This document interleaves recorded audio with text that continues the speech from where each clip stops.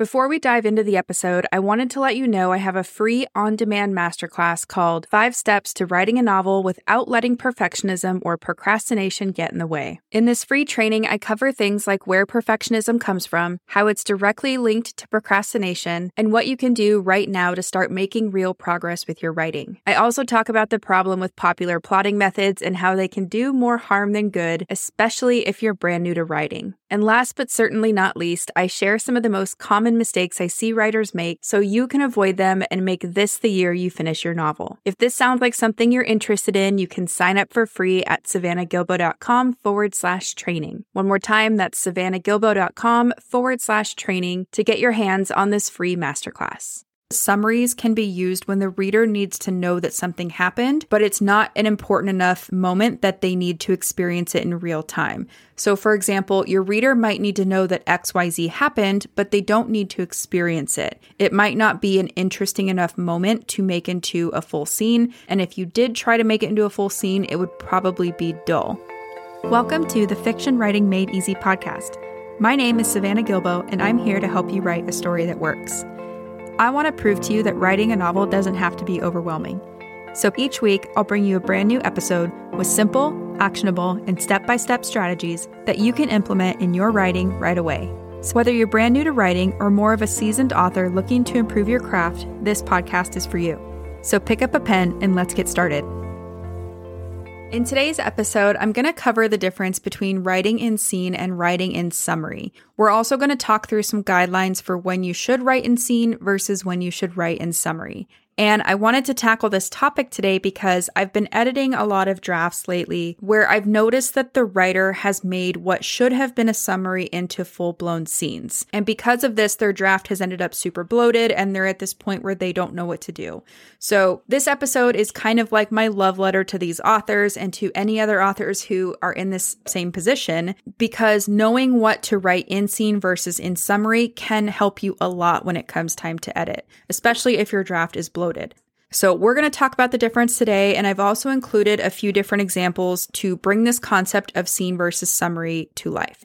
So we're going to dive right in, and we're going to start with a few definitions. So what is the difference between scene and summary? Scenes are concrete moments that unfold in real time. So in these moments, readers watch the characters move across the setting, interact with other characters or the setting, and speak as if everything's taking place in the real world in real time. So these events are dramatized moments that unfold in real time. And because of this, these moments are shown more than told to readers. That means we're in the point of view character's head, and through them or through their perspective, we're sensing and experiencing the moment together. So in this way, scenes appeal to our senses more than summaries do. Scenes also contain an arc of change from beginning to end. And if you've been listening to this podcast for a while, you know I've already done an episode on scene structure, so I won't go too deep into it here. But essentially, your point of view character has a scene goal, they pursue that scene goal and are met with conflict, and then eventually they face a tough decision that moves them into the next scene and that moves the story forward. And if you haven't heard that episode, it's number 40. I will link to it in the show notes for easy access. So the main thing here is that scenes unfold on the page in real time.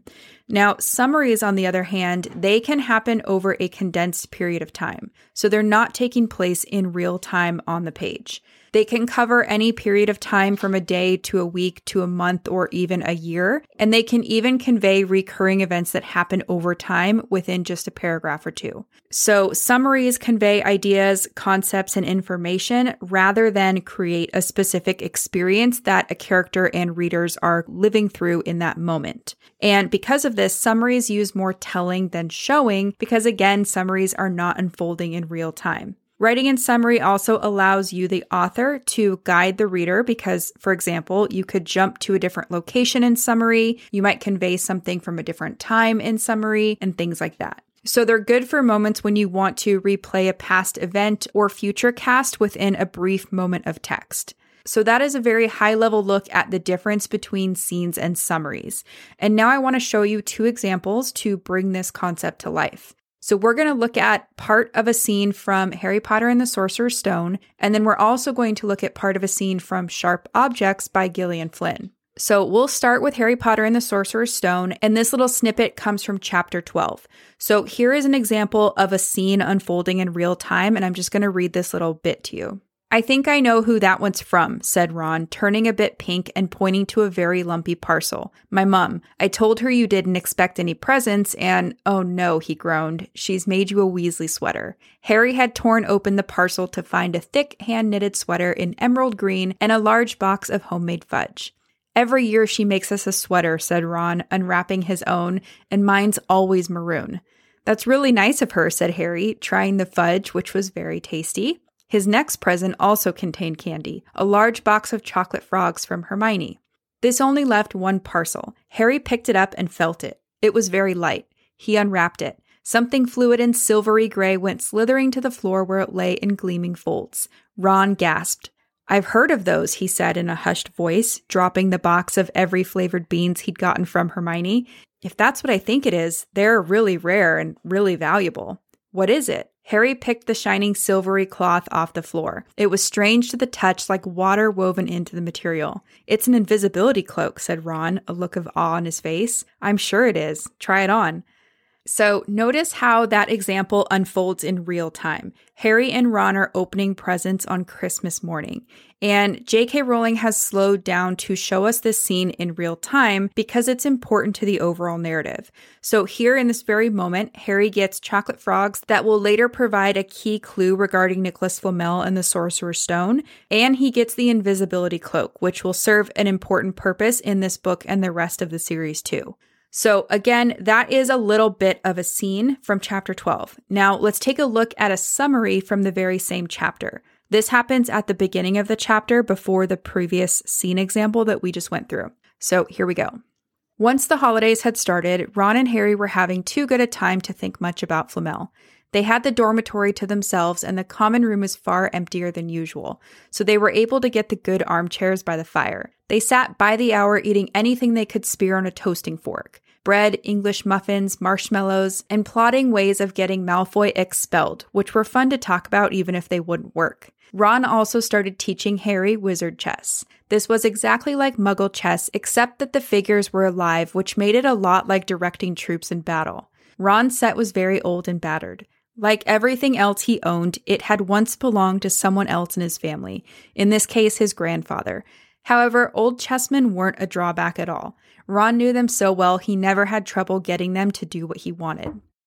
So in this little summary, notice how Rowling is not slowing down to show us all the play-by-play details of Harry and Ron eating junk food by the fire, or plotting how they'd get Malfoy expelled, or learning the ins and outs of wizard chess.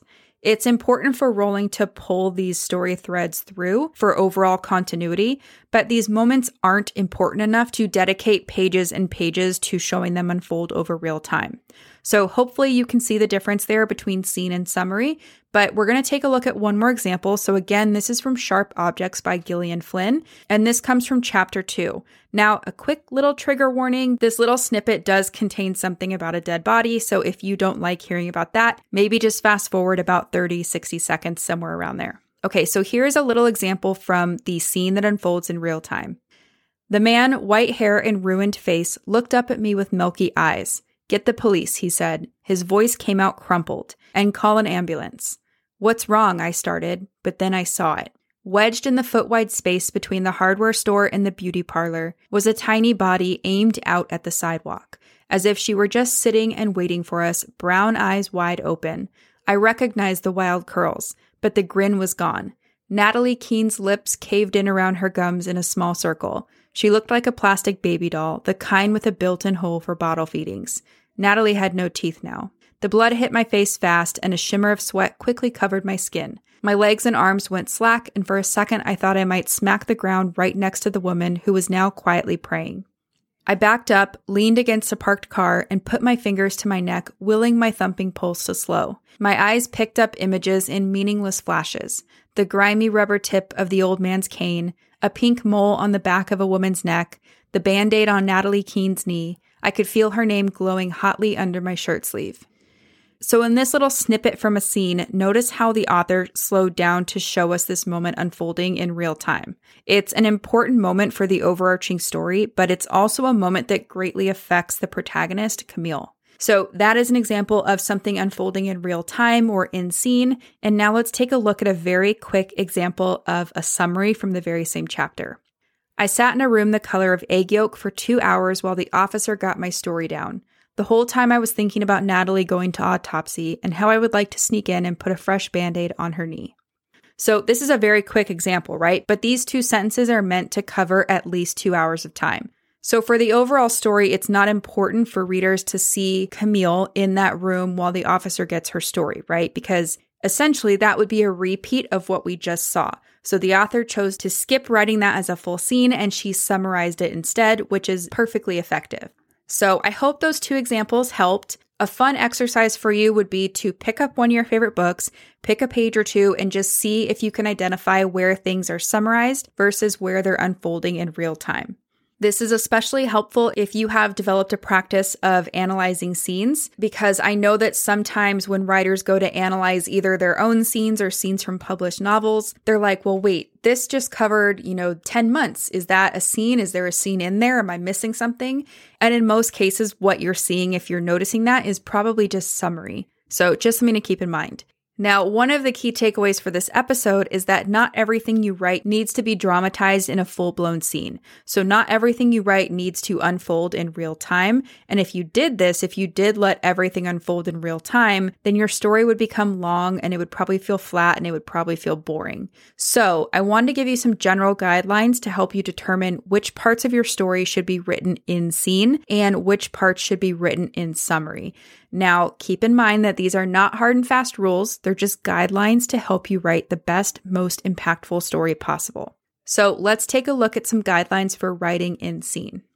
Number 1, scenes take place in real time, which means they're almost always more impactful than a summary will be. So again, scenes immerse the audience into the story. And because of that, we want to dramatize the most important parts of your story in order for your story to have the best effect on readers.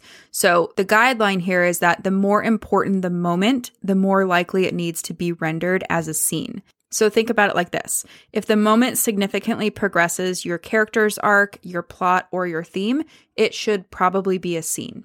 Also, guideline number 2 is anything that your story has been building up to should be a scene. So the high points of your story or any major turning points like the inciting incident, the midpoint, the all is lost, the global climax, the key scenes of your genre, things like that. Those should almost always be dramatized in real time as a scene. Guideline number 3 is that if you're working with multiple plot lines, then all of the major events from the primary plot line should be a scene. So the less important plot line, the more you can get away with summarizing important events or even having these events happen off the page. But the key moments in your main plot line should almost always be a scene. So those are the top 3 guidelines for when you should write in scene. Now let's look at the top 3 guidelines for when you should write in summary.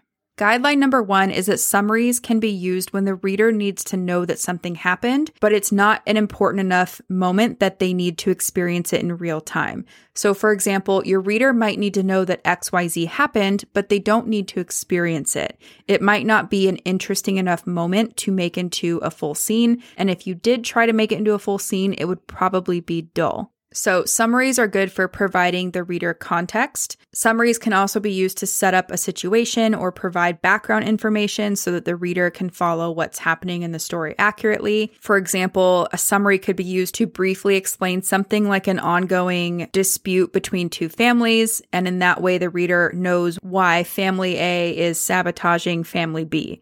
And notice I said briefly explain, so in most cases we don't want the summary to turn into info dumping, but that is a topic for another day. Guideline number 2 is that summary can also be useful when you need to cover a broad length of time in a short amount of space, or when you need to talk about a recurring event. So let's say that your characters need to travel by sea to a new land, and the plot of your story isn't really about what happens on the boat ride, then you're better off summarizing the voyage. And I'm thinking here of, in one of the Game of Thrones books, I don't know which one, but Arya Stark goes to Braavos, and the story isn't really about what happens while she's on the boat. It's more about, okay, she's left her home and she's going to Braavos, and here's all the stuff that's going to happen in Braavos. So I can't remember 100% if there were any scenes on the boat in the book, but it's not like the whole story unfolded over that boat ride. So the author could get away with doing summary there. So that's the second guideline. You can use summary when you need to cover a broad length of time in a short amount of space, or when you need to talk about something that happens over and over and over again. Guideline number 3 is that summaries are really good for transitioning from one scene to another. And this is especially true when something noteworthy or important happens between those two scenes, but it's not something that is worth dramatizing in real time. So again, using that Game of Thrones example and Arya going to Braavos, it's a big deal that she went there, right? But everything that happened on the boat is not necessarily worth showing readers via multiple scenes. So guideline number 3, you can use summaries to transition from one scene to another, especially if something important happened between those two scenes that's not worth dramatizing. Okay, so those are just some very quick guidelines. Hopefully those also help you see the difference between scene and summary. And now you might be wondering, well, can I mix scenes and summaries? Like, how does this work writing them both together?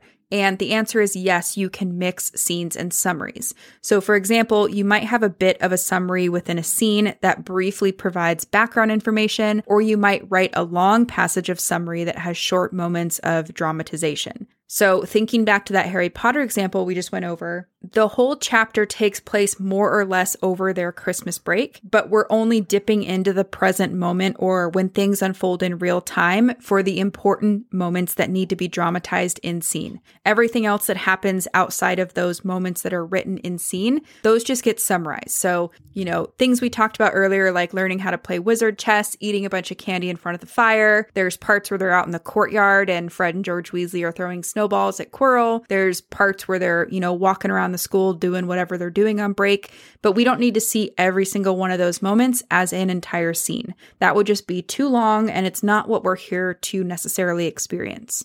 So hopefully this overview helps clarify what should be written in scene versus in summary. And when in doubt, I'm going to say don't get hung up on this in your first draft. Instead, keep writing all the way to the end and then use this as one of your quote unquote lenses to look at your draft through once you're done and once you're reading it back through. Because sometimes we do need to see things written out and dramatized in real time before we can determine what would be better if it was summarized. So just something to keep in mind. I see writers dealing with this all the time where they have written out a bunch of stuff in real time, and then come editing time, they're like, yeah, that doesn't need to be a scene, that could be summarized.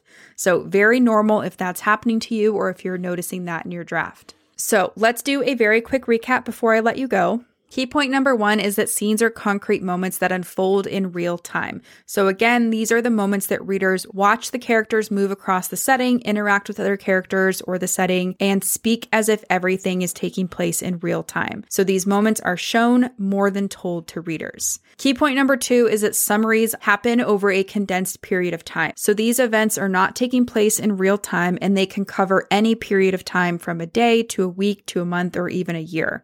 They can even help you convey reoccurring events that happen over time within as much as a paragraph or two.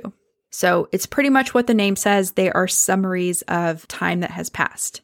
Key point number 3 is that not everything that happens in your story needs to be dramatized in a full-blown scene. And if you did this, that would just make your story super long. It would probably read flat and it would feel boring. So we talked about some guidelines to help you determine which parts of your scene should be written in scene versus which parts should be written in summary.